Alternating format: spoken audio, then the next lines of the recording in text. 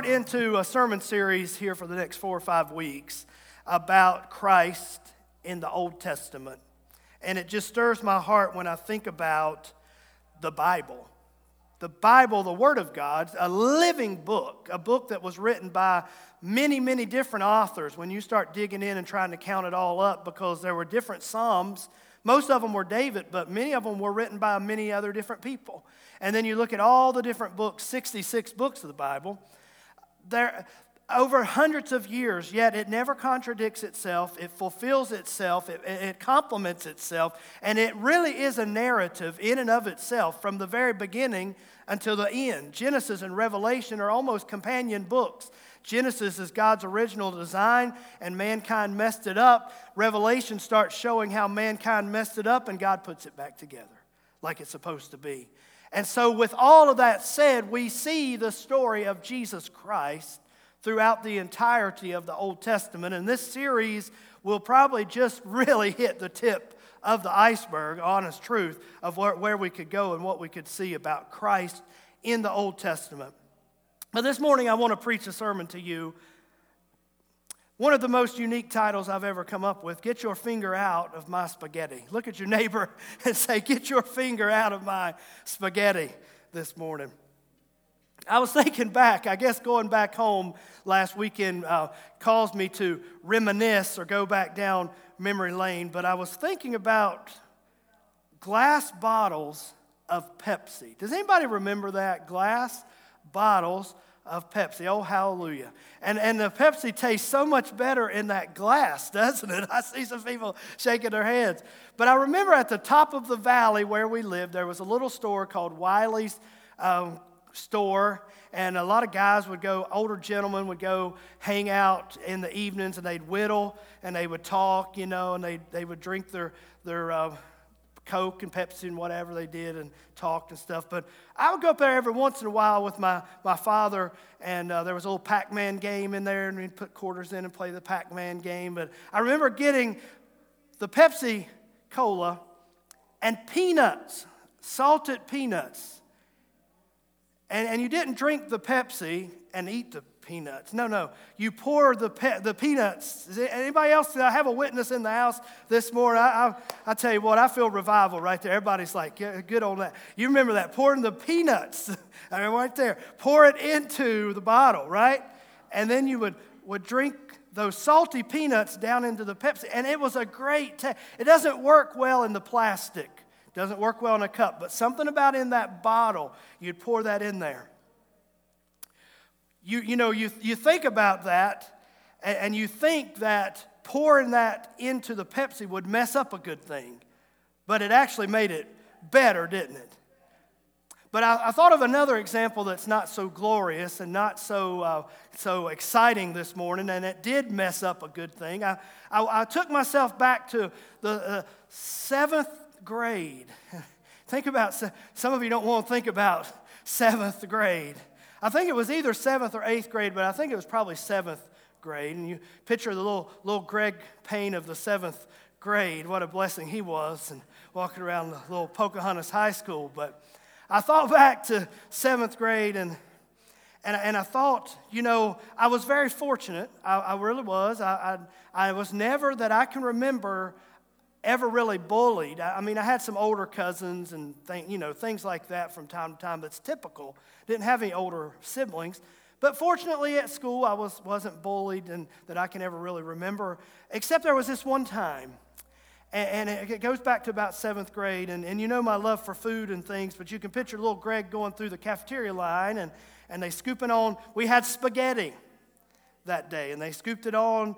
And I remember walking out of the line and going to sit down, and this kid whose last name was Grubb, he was one of my cousin's friends, and he was probably 11th grade. So I'm 7th grade. This was a 7 through 12 school.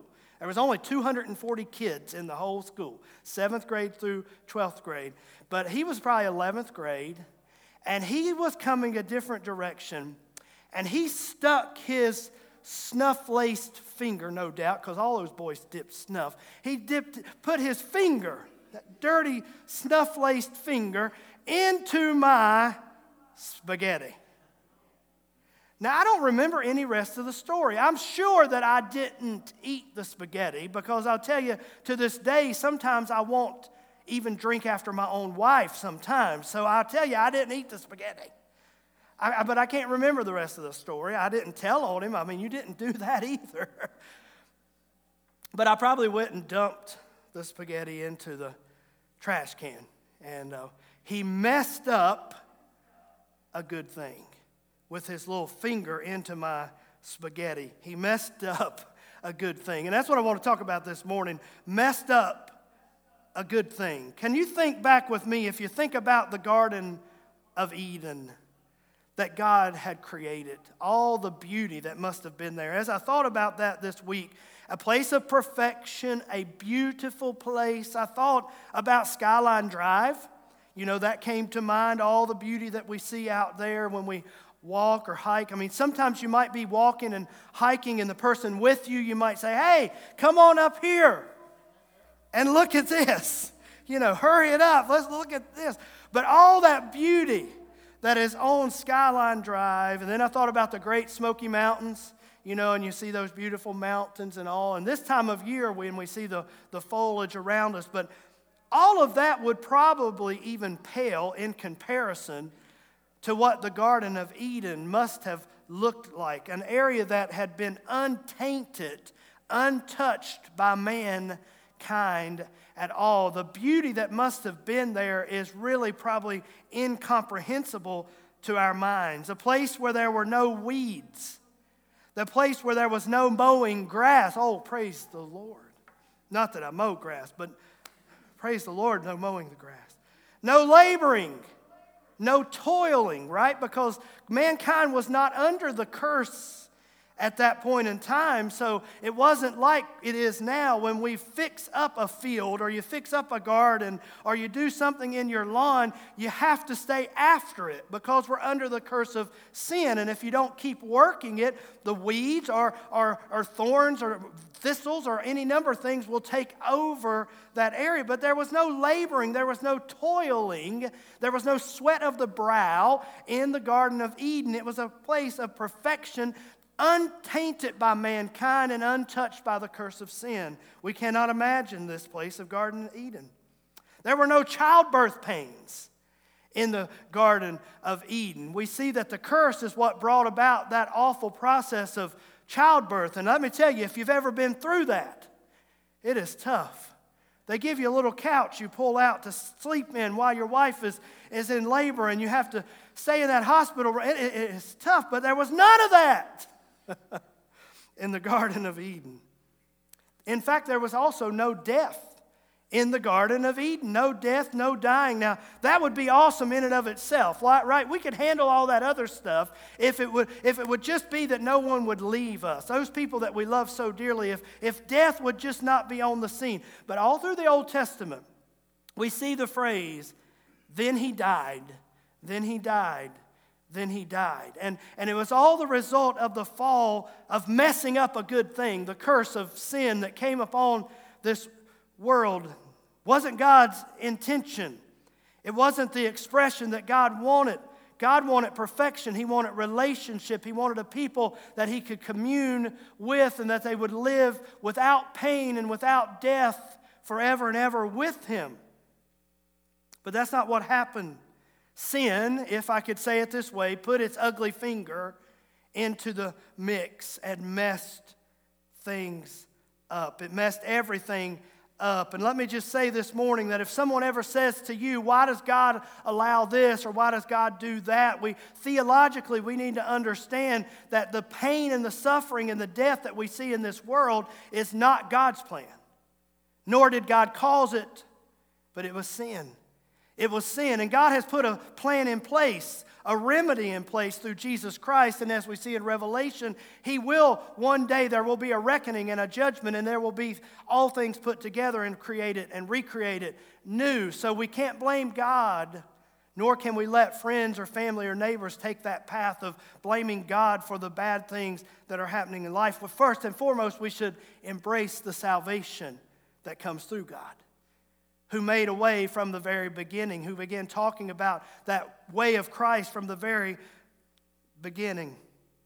Not only did sin mess up a good thing, but sin messed up a good person.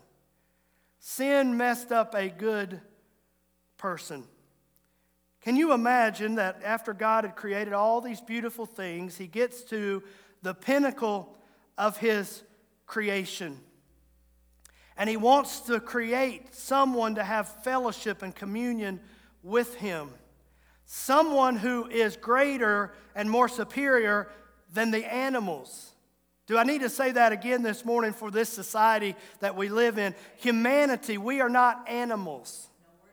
We are created in the likeness and in the image of God. We are greater. In fact, God told Adam to name the animals, and he told Adam and mankind to rule over the animal kingdom. We are not animals. We are created in the image and the likeness of God. And so God gets to that point where he's creating Adam, the pinnacle of his creation. God takes the dust of the earth and molds and fashions Adam, a man who was no doubt perfect in every way, the first man, again, untouched and untainted by sin, a design of God. And then God breathed the very breath of life into Adam. And when God breathed into Adam, the Bible said man became what? A living soul. The animals do not have the breath of God in their lungs. The animals do not have eternal souls on the inside of them. But we, who are created in the likeness and image of God, we have an eternal soul that will live forever someday, either in heaven or in hell. God breathed his breath of life into us and created that eternal soul that is within mankind. And then Adam began to live, starting naming the animals and doing what God was telling him to do. But God looked, and let's look at Genesis 2:18. We're looking at God's design here, the foundation of everything that we live in. Genesis 2:18, and the Lord God said, it is not good that man should be alone, but I will make a helper comparable to him. And God took a rib out of Adam, and he began to form Eve. He began to form woman. Adam looked at her and said, "Whoa, man, woman." And they named her Eve, the mother of all living things. But God created, this is God's design. Let me stop right here and let me talk very delicately, but things that are very important for us as the church to remind ourselves of the fundamentals. Gender, there are only two. There are only two. There's a list now of, I don't know how long the list has gotten these days, but when we study the Word of God, gender, male and female. God created male, God created female. God created male under a design for men to be men. He created women in a divine design for women to be women. And those roles complement each other, right? And they help each other, and this is God's design. Say amen this morning. Amen. Male and female, God created. And I don't think we should apologize for that. I don't think we should apologize. Now, we don't mean to be mean, right? I'm not saying be mean. We don't need to be hateful. We don't need to make fun. We don't need to make jokes. We need to understand that we're dealing with real people with real issues, but we should not apologize for the Word of God, male and female, man and woman. Then God's design, as you read through there, was for the man and the woman to come together, bone of my bone, flesh of my flesh, man and woman to come together in the institution of marriage. Amen. And can I say this morning, we should not apologize for the institution of marriage. Amen. That is God's design. It is God's plan. And marriage is between a man and a woman. You can read all through these passages in Scriptures, but it said that a man shall leave his father and mother, and a woman shall leave her home, and the two shall become one. They shall cleave with each other, man and woman, in the beautiful picture of marriage. Now, if that's not enough for us this morning, let me remind us too that marriage, again, from the very beginning, God is doing so many wonderful things when we look in the Scripture. Marriage between a man and a woman is a picture of Christ and the church. And in Revelation, Christ and the church, or I can say church this way, and his bride. And so when we dilute or when we vary away from this design from Genesis, we're also taking away his design and his plan that will happen in Revelation. God's design for man and woman to come together to be one. God's desire for Christ and the church to come together, or his bride to come together and be one. It's a picture of all of those things, and it's God's design from the very beginning. May we speak the truth in love. Amen? May we speak the truth without compromising, but with great compassion in this society in which we live. Satan has brought confusion in this area. Satan has brought confusion in many other areas. Satan has messed up a lot of good people. Many good people are messed up by his deception.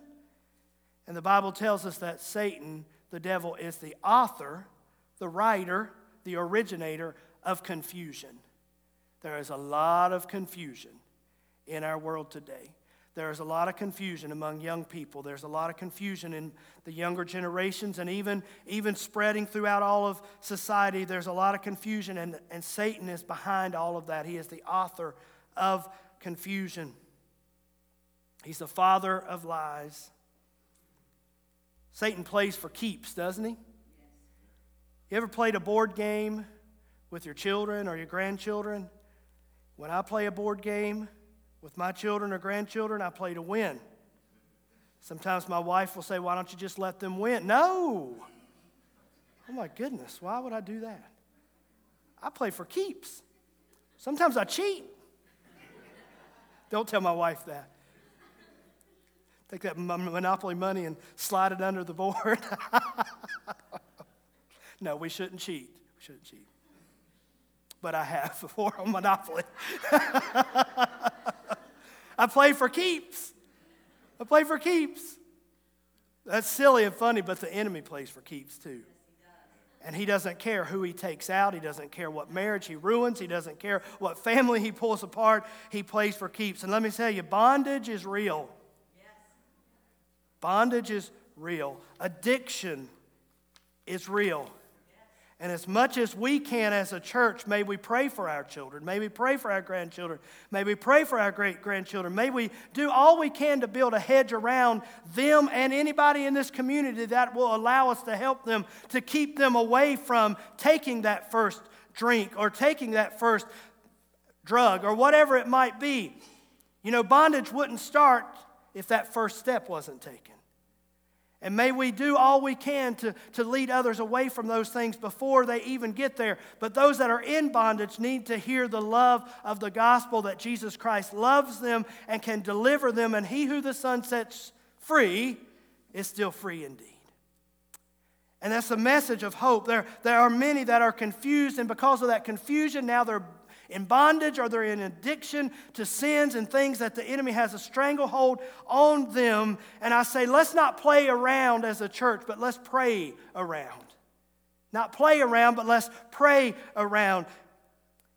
And let's stay rooted and grounded in the Word of God. Can I say that nobody will get free, at least from this ministry here at Nortonsville Church of God, unless we stay true to the Word of God. And it's such a push now, such a influence now to water down the Word and to compromise the Word. And sometimes it feels like we're getting backed into a corner and we just can't speak about any of these things. But we can't be intimidated. If we don't declare the Word of God, the captive will not come free. If we don't preach the truth of the gospel, then the sinner won't be saved and the bondage. And so we have to preach the truth in love and be consistent and not compromise and explain what the Word of God means. We can't be playing around. We need to be praying around. It's easy to play around, though, isn't it? It's easy to play around. I mean, we could preach about folks that have any number of things that they would rather do than really be devoted to church and to God. We could talk about that, but we could also talk about those of us that are at church every time the doors are open. Is it possible that we could just get in a routine and it just becomes a routine to us, or it just becomes something that checks a box for us, or it just becomes something that even fulfills us? But we can't play around with church. We need to come back to the seriousness of the matter. Somebody say amen this morning. There's hope. There's hope.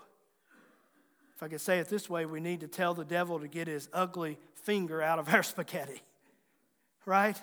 The devil's messed up too many things. He's messed up too many good people. He's messed up too many good people in this community. And I think we need to say, devil, in the name of Jesus, get your ugly finger out of our spaghetti.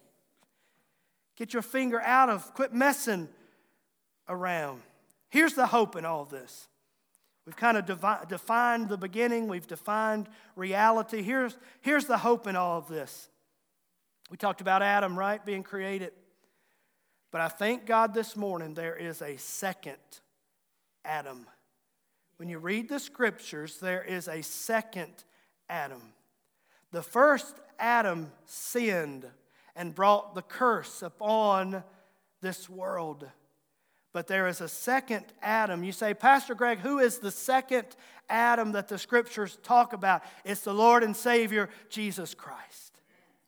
And you see this message of hope of the Lord and Savior Jesus Christ was given right in the middle of when God was defining the curse. If you go back and read in Genesis chapter 3 and before and after, and you can read all of that in your private time if you wanted to, but you would see where God was defining the curse that sin had brought upon the world. But right in the middle was this verse right here, Genesis 3:15.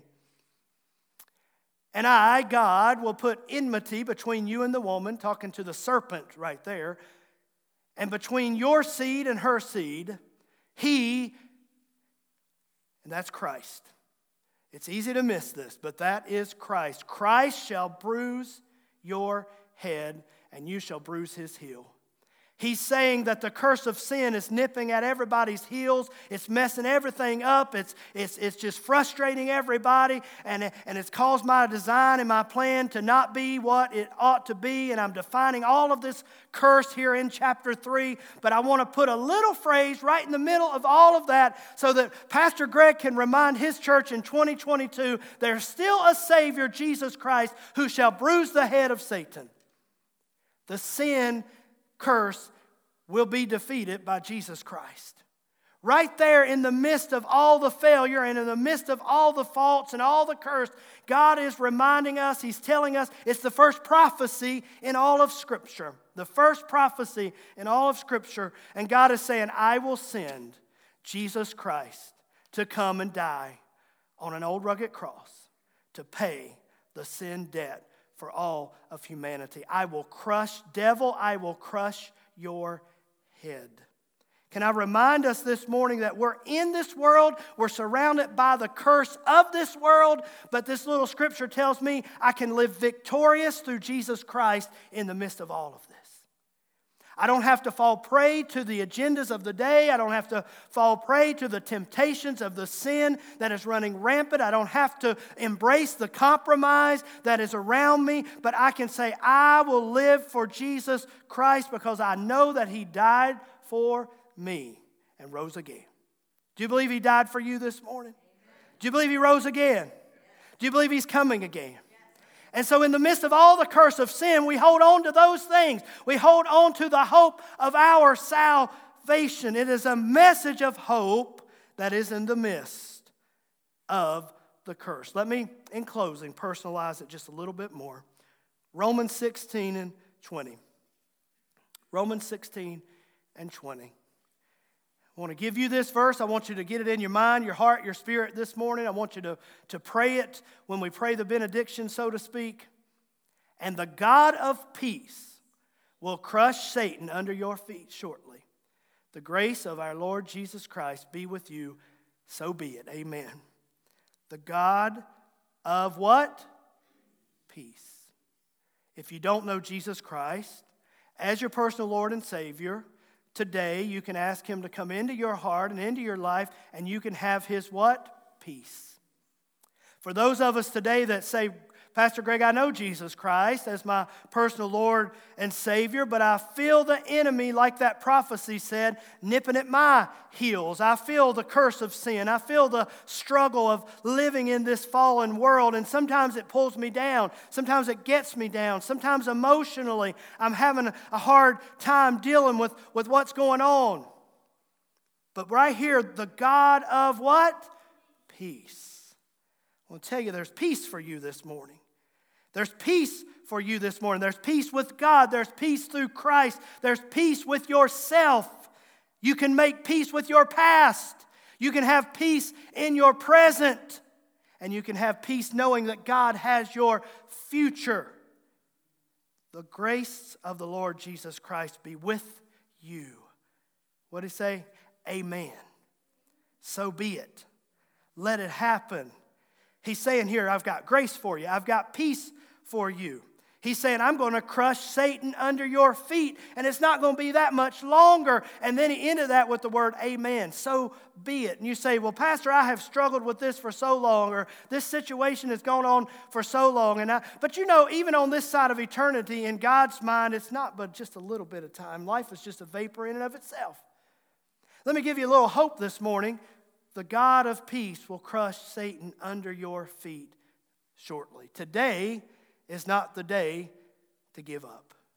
Today is not the day to give in. Today is not today to say, I'm going to let all of this discouragement, all of this temptation, all of this pressure, whatever it is, I'm going to let it cause me sit down and I'm done with all this. Today's not the day to do that, because the God of peace will crush Satan under your feet shortly. Let me say it very theologically. Hang in there, baby. Hang in there, baby. The God of peace. Would you stand with me this morning? I want us to pray that scripture. I want you to just let that scripture come alive in your heart, in your mind, through and by the power of the Holy Spirit, through and by the Word of God that's powerful in and of itself. Can we just pray this scripture this morning? Can we just pray with me? Lord, give us peace. God, remind us that you are the God of peace. Declare it this morning. Say it out of, pray it, but if you feel comfortable, say it out of your mouth. There's something powerful about declaring things. God, you are the God of peace. God, I believe your word. I know that you said I will crush Satan under my feet shortly. Personalize it this morning. Under my feet shortly. Under the feet of my family shortly. All of these things, Lord, that have come against me, you are the God of peace. Peace from my past. Peace in my present. Peace towards my future. And I'm trusting you, Lord, this morning that you're going to come through. You always have, and you're going to crush the enemy under my feet. And in the meanwhile, I'm living in the grace of our Lord Jesus Christ. As you have declared in this scripture that the grace of the Lord Jesus Christ is with me. Lord, I know that the grace of the Lord Jesus Christ is with some of my friends, and I know it's with some of my family, and I know it's with some of my church people. But Lord, I remind myself your grace is with me. Your peace is with me. And Lord, before we leave this house this morning, let everybody be able to say, so be it. Let everybody be able to say amen and amen, that we claim and we accept and we stand in the peace and the grace of God as individuals this morning. The peace and the grace of God as individuals this morning. Let it get in your mind today. Let it get into your heart this morning. Let it get into your spirit today. Leave here with a renewed peace. Leave here with a renewed reminder of the grace of God. God's grace is with you. God's peace is with you. If God be for us, who can be against us? God, we pray all these things in your name, in Jesus' name. We proclaim all these things in your name. And Lord, we just stand on the power of your word, because your word speaks for itself. Your word speaks for itself. as you pray this morning, as you proclaim this morning, as you grab a hold of this scripture today, as you remind yourself of His grace and His peace. This altar is open. If you need prayer, if you need to come and accept the Lord as your personal Savior, if you need to come and stand in for somebody, this altar is open. This altar is always open for prayer. But claim this word today. Pray this word today. Let the Holy Spirit put the exclamation point in your heart and in your mind. The grace of God, the peace of God, the grace of God, the peace of God, the grace of God, the peace of God. And the promise is He will crush Satan under your feet shortly. Shortly. Keep praying this morning. Keep seeking the Lord. Keep praising the Lord. And let the Lord touch you today.